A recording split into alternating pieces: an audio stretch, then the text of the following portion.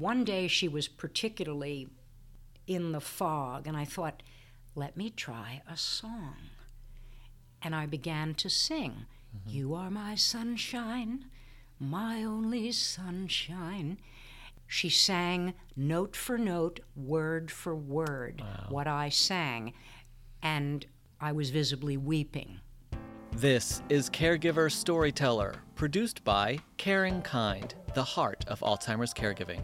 Hi, everyone, and welcome to Caregiver Storyteller, a storytelling podcast about Alzheimer's and dementia caregiving. I'm Chris Doucette, and I'll be interviewing caregivers to get their stories about Alzheimer's and dementia caregiving. Occasionally, I'll also interview the authors, advocates, researchers, healthcare professionals, and people with Alzheimer's and dementia to hear their stories too. So, are you ready?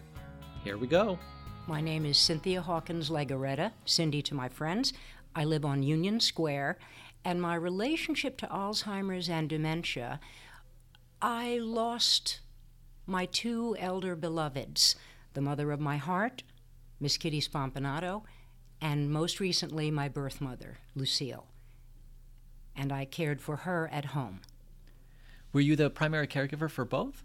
No, Kitty was actually in a nursing home, and she was well cared for, but in a very official nursing home setting. When we were told we were disqualified for Medicaid, what we did instead was do the default choice, and we took my mother home, and she lived with my sister Val. So Val and I both shared in the initial caregiving responsibility, and then it became my husband would come over and bring groceries, and my niece would pitch in, and it kind of grew from there. But basically Val and I took care of Mother at home. And you made a distinction between the mother of your heart and your biological mother. Tell me more about those two women and how you, I know how you met one probably, but how did you meet the other who was a friend of yours? Well, Kitty was Sancho to my Quixote. She lived in the neighborhood, and we just became very good friends. And I suppose it was just that simple. It grew from there. She was actually just about the same age as my mother, my birth mother. They were both petite, feisty little Italian ladies, and they had so much in common. Where did you live when you met her? I have lived on Union Square for the last 43 years. Okay. And so we buddied up in the neighborhood, as you often do. You get in a conversation with someone, and the next thing you know, you see them again in the supermarket, and before you know it, you're great pals. What drew you to Kitty? What did you have in common that formed this relationship? Well, I'll tell you, it's an interesting thing. She had some issues with her birth daughter. They didn't get on very well. So she would often come over and visit with me. And at the time, my birth mother and I were in a period of estrangement. I wonder, and I often smile about this, that we each had something that the other one needed and became good friends from there. She was very much the mother energy, and I was very much the daughter energy. Even though we were not related, people would often see me in the neighborhood and say, "Oh, I just saw your mom." And I'd say, "Well, you mean Kitty? She's not my mom." And it was an ongoing joke with us. What was she like? She was adorable. She was strong and bright, and like a lot of women of her generation, including my mother, did not get past high school, but had a wisdom and a greatness of heart and a kind of capacity that made her so sought after by people in trouble or people who just wanted a good dish of spaghetti. She was very good at that too. Yeah. And what did you do together? What was you had a real friendship? It sounds like. Oh, indeed. We would in my story, Still Sancho, in the Chicken Soup book, I talk about this. We'd walk to Chinatown. That's quite a walk from Union Square. Absolutely. New Yorkers will attest to that. And in the old days, we'd put on our walking shoes and grab our coats, and off we'd go. We'd go to Chinatown and have some lunch, and walk back up Broadway. It was great exercise. She was a Tai Chi practitioner. And she studied it in her late 60s, early 70s because she had terrible arthritis. And to see her do the long form, those people who know Tai Chi know what that long form entails. And she was taught by a gentleman named Lawrence Galante. And she did it all from memory, which, of course, when her Alzheimer's began to take on, was very sad to watch, because all those things that she had learned to do began to fall away, as is often the case with Alzheimer's. Talk about that. How did Alzheimer's kind of introduce itself in her life, and how did you see that play out? She started using, and I know other people have heard this and seen it in An Elder Beloved, she would start using substitute words when she couldn't remember something. She'd say, the whatchamacallit. And I often chided her about it, and I said, no, come on, you're being lazy. I didn't realize that she was beginning to lose language. And one day I called her and I said, what are you up to? What are you doing today? And she said, I'm cleaning. I'm cleaning the big white thing in the kitchen. You put food in it. She could tell me the function of a refrigerator, but she could not name it. And the same thing over time began to happen to my birth mother, loss of language and the ability to express oneself. And at first, it presents as a sort of compensatory. My mother said once, you know those white things, you pull them out of the box one at a time. She was talking about tissues. She couldn't name or come up with the word tissue. Yeah. Kitty had classic Alzheimer's, which I think, I'm not a doctor, but it progressed, the downhill path was much more relentless, and not just language loss, but mobility, orientation, spatial sense, selfhood, the things that define us, she began to lose them. My mother, what happened with her was there was slippage. She was always a good bookkeeper. She always knew how to balance her checkbook, and she could do it blindfolded. She began to start having problems. And we just, as is often the case, shrugged it off and said, oh, you know, Mom's busy, she's preoccupied, and whatever. But then she began to obsess about the fact that her bank balance wasn't quite what it should be. In the old days, that never happened. She'd simply go to the bank and print out whatever slips she needed. But she began to drift away from the kinds of coping and just life skills that had been hers forever. Who was the caregiver for your friend Kitty? Well, Kitty became ill, and her daughter, I'm sorry to say, predeceased her. Her daughter developed some, I'm still not sure what the medical name for it was, but what happened was they sold the apartment, and the apartment fetched a very nice price, and the money was used for Kitty's caregiving. She was at a place which was formerly the home of the Sages, I think it was called, on the Lower East Side, and she was well looked after. My mother was cared for at home, as I said, but Kitty was but Kitty was in fact in a very fine nursing home. How did you cope with your friend's Alzheimer's then during this period? I mean, that must have been tough for you to see her decline. I did some homework to sort of keep my despair at bay. And I learned that people with Alzheimer's, even though they will lose language, they often don't lose hearing, a sense of smell, and a sense of touch.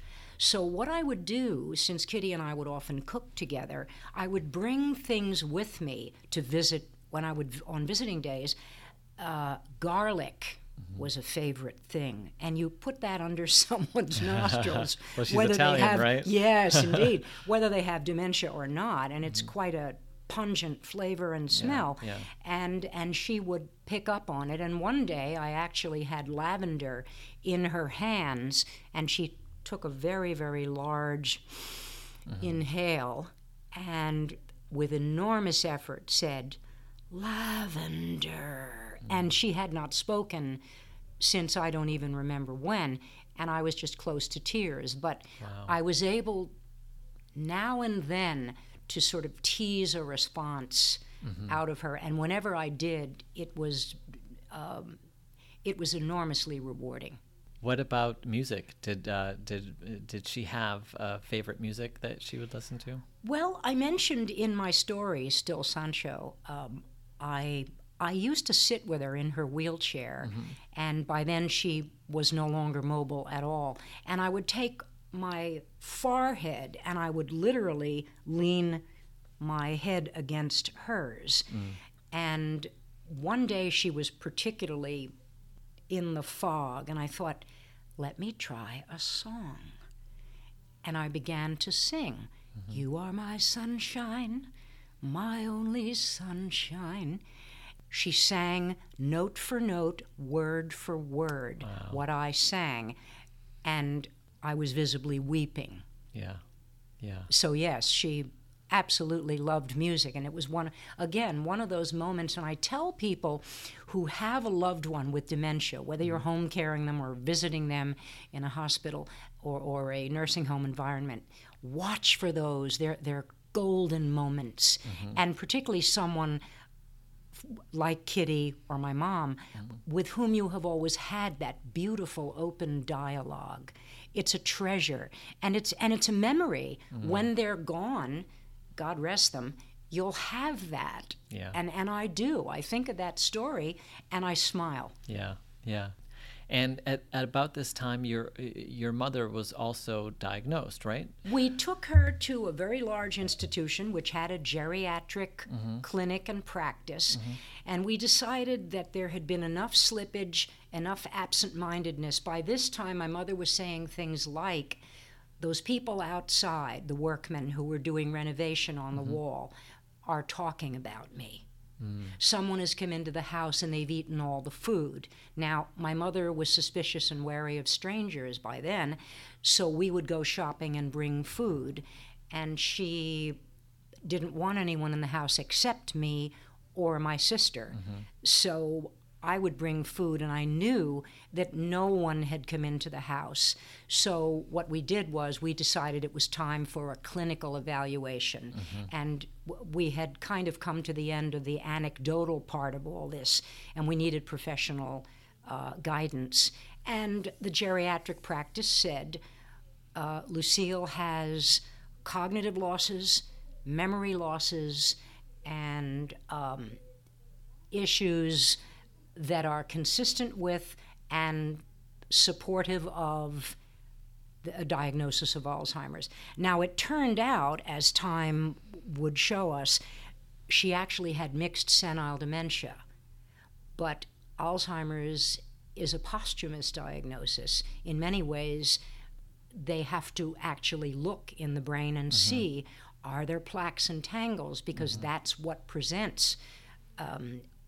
My mother may or may not have had those, but she did have memory loss, combativeness, anxiety, paranoia, personalization. It's raining. Oh, the rain is something to do with me. And so we got a diagnosis, and then about a year later, by that time we knew we had to move Mom out of her apartment because she couldn't live alone safely. We went back, and the memory losses and cognitive losses were consistent with time going on. Not as relentless, as I said, with classic Alzheimer's, but there was definitely dementia, and it was something that we could not by that time ignore. Were you able to end your estrangement with her by this time? Very interesting. As my mother began to lose more and more of her ability to care for herself, she would still speak about that I particularly was estranged from her and my sister Val.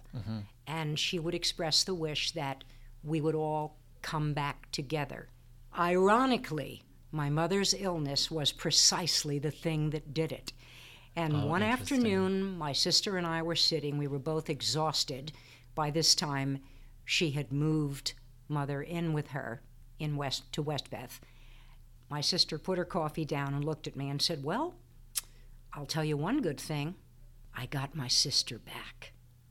Oh. So yes, in a very strange way. In a tragic way, but still. Tragic, but heartwarming, Right. as it turned out.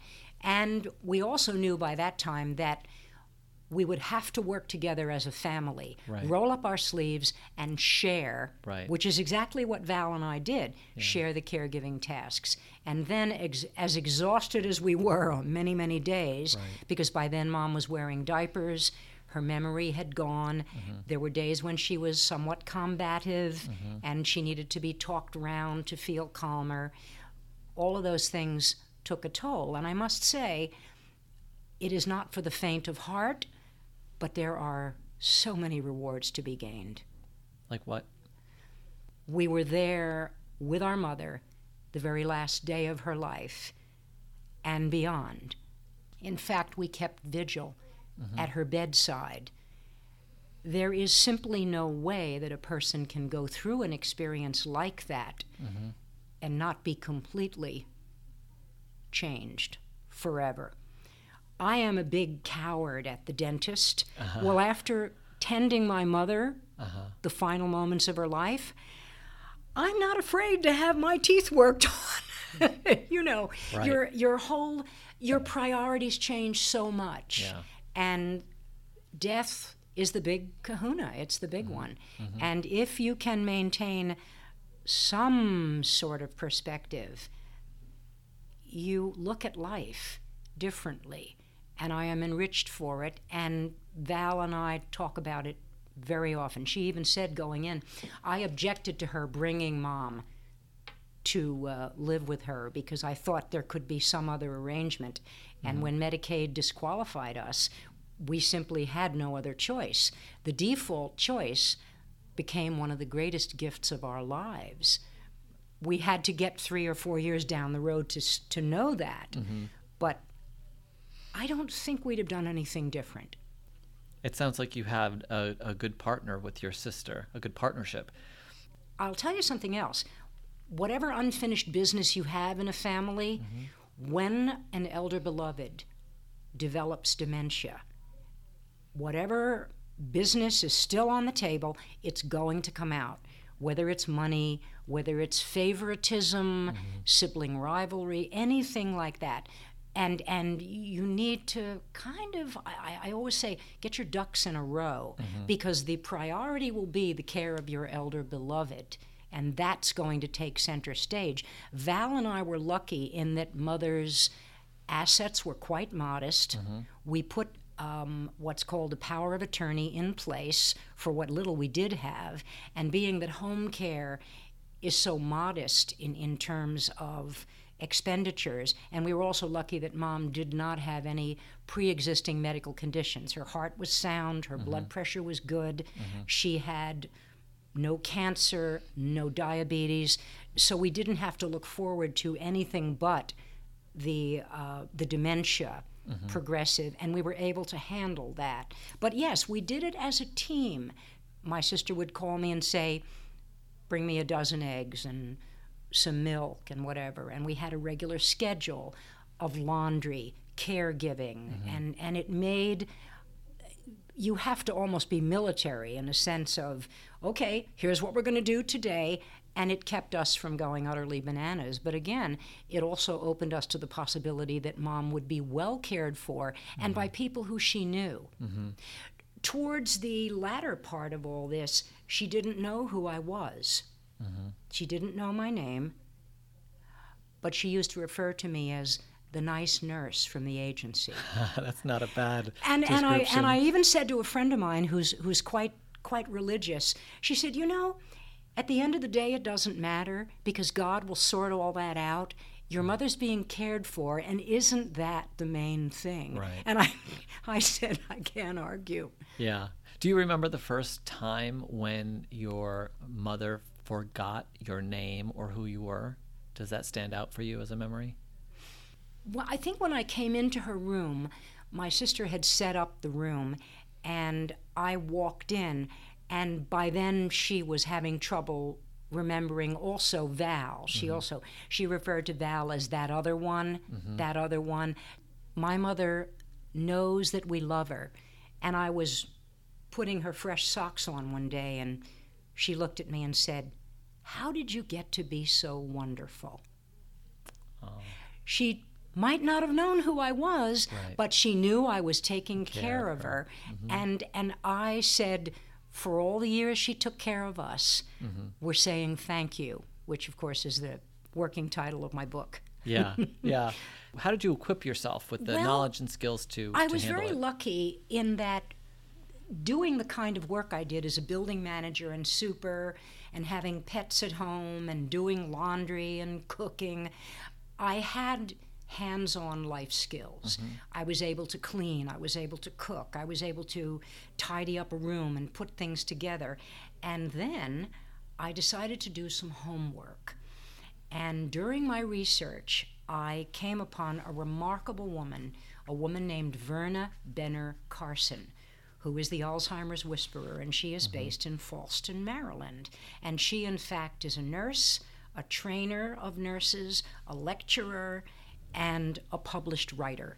And I began to write to her, and we exchanged, oh my goodness, this room would be filled if each one was a slip of paper.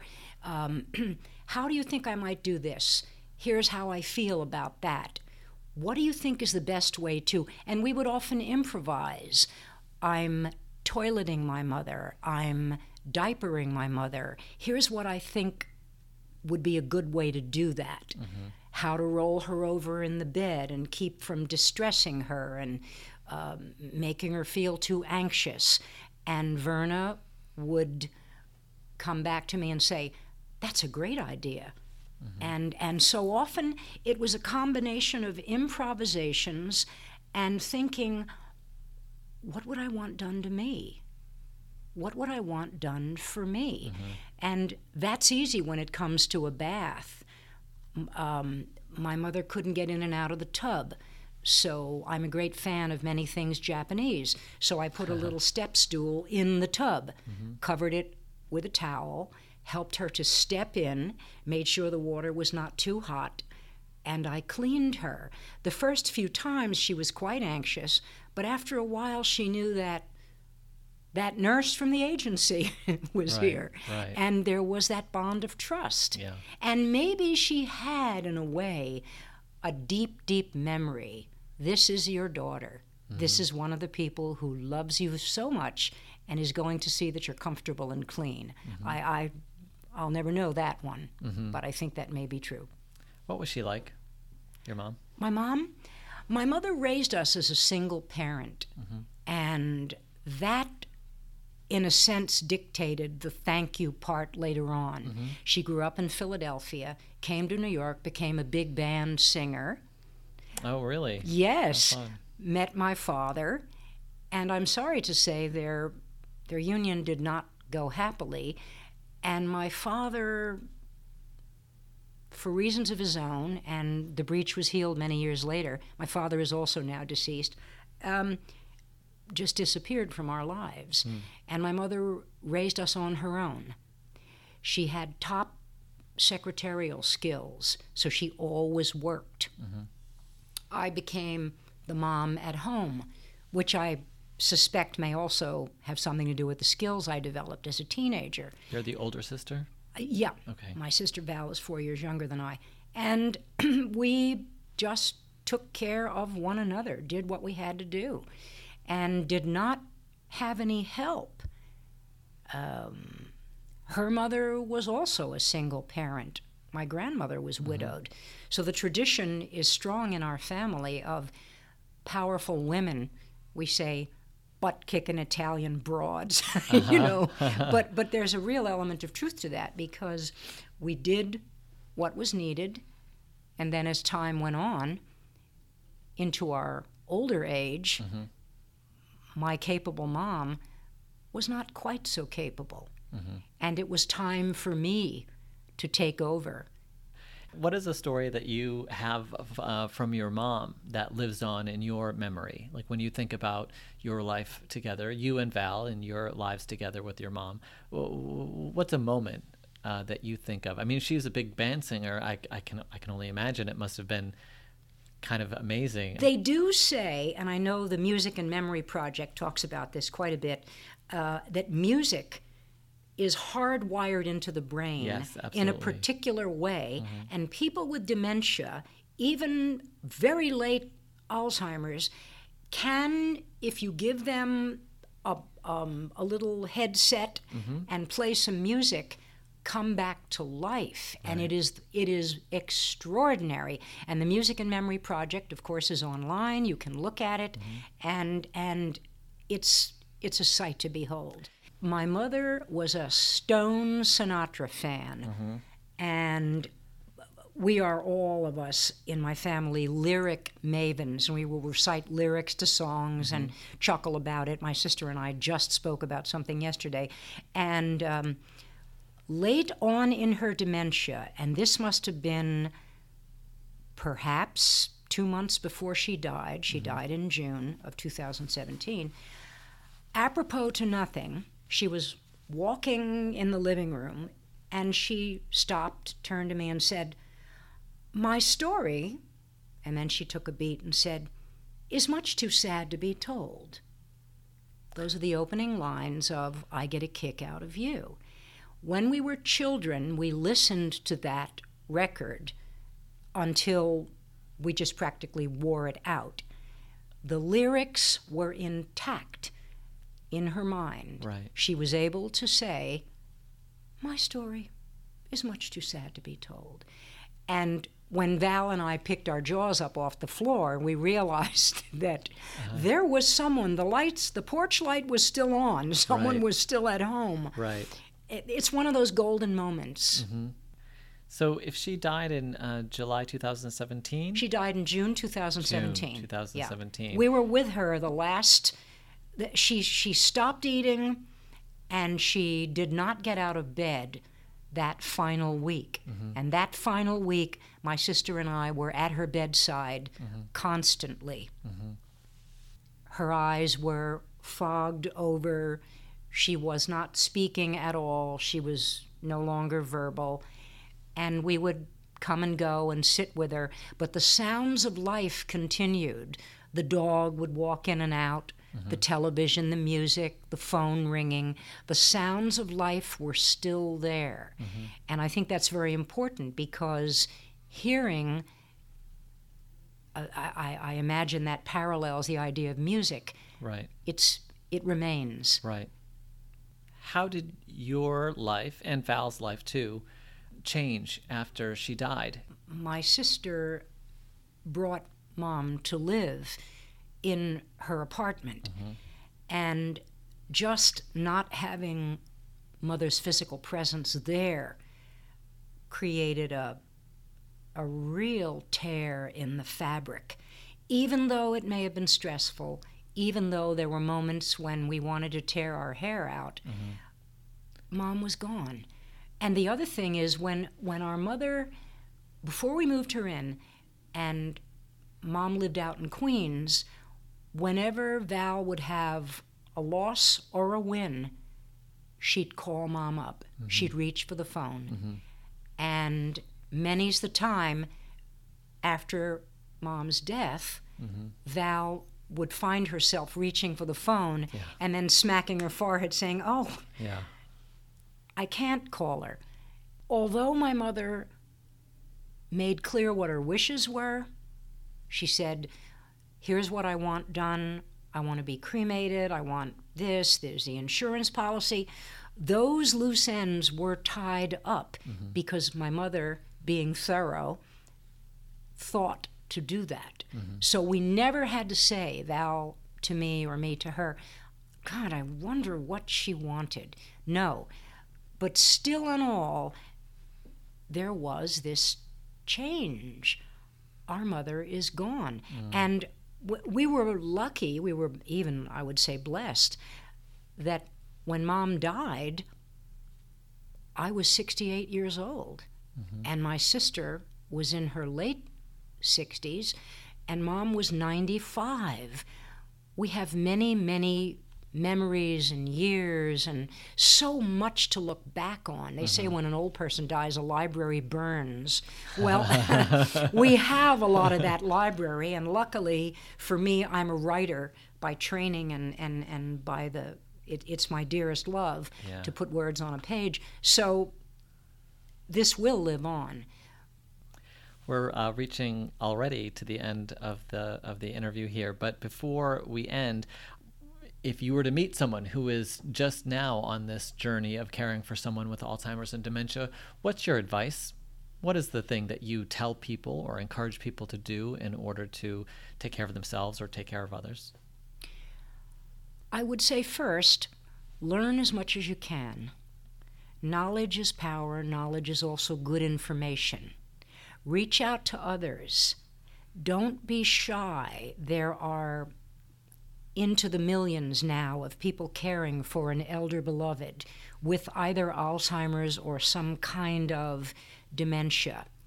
Talk about it. You may be very surprised to know that someone on your block, it happened to me, or in your building, has a similar concern. Talk to your pastor, talk to your doctor, talk to a neighbor, talk to someone at your school, at your place of work. Reach out.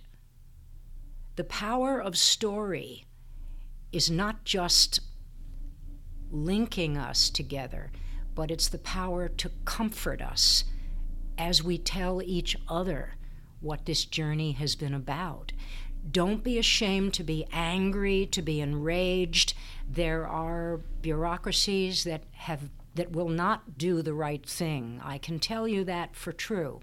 And if you do this with open hands and a full heart, you will discover within yourself and within your family riches which are absolutely intangible and beyond golden. That's a great way to end. Cindy, thank you so much for coming in and sharing your story. My pleasure, Chris. It's been a gift. Thank you so much for listening. If you'd like to share your story, go to caringkindnyc.org/podcast. Maybe we'll use your story on the show. We'd love to hear from you. Please subscribe to this podcast and leave some glowing feedback. We love positive reinforcement. I'm Chris Doucette, and you're listening to Caregiver Storyteller, produced by Caring Kind, the heart of Alzheimer's caregiving.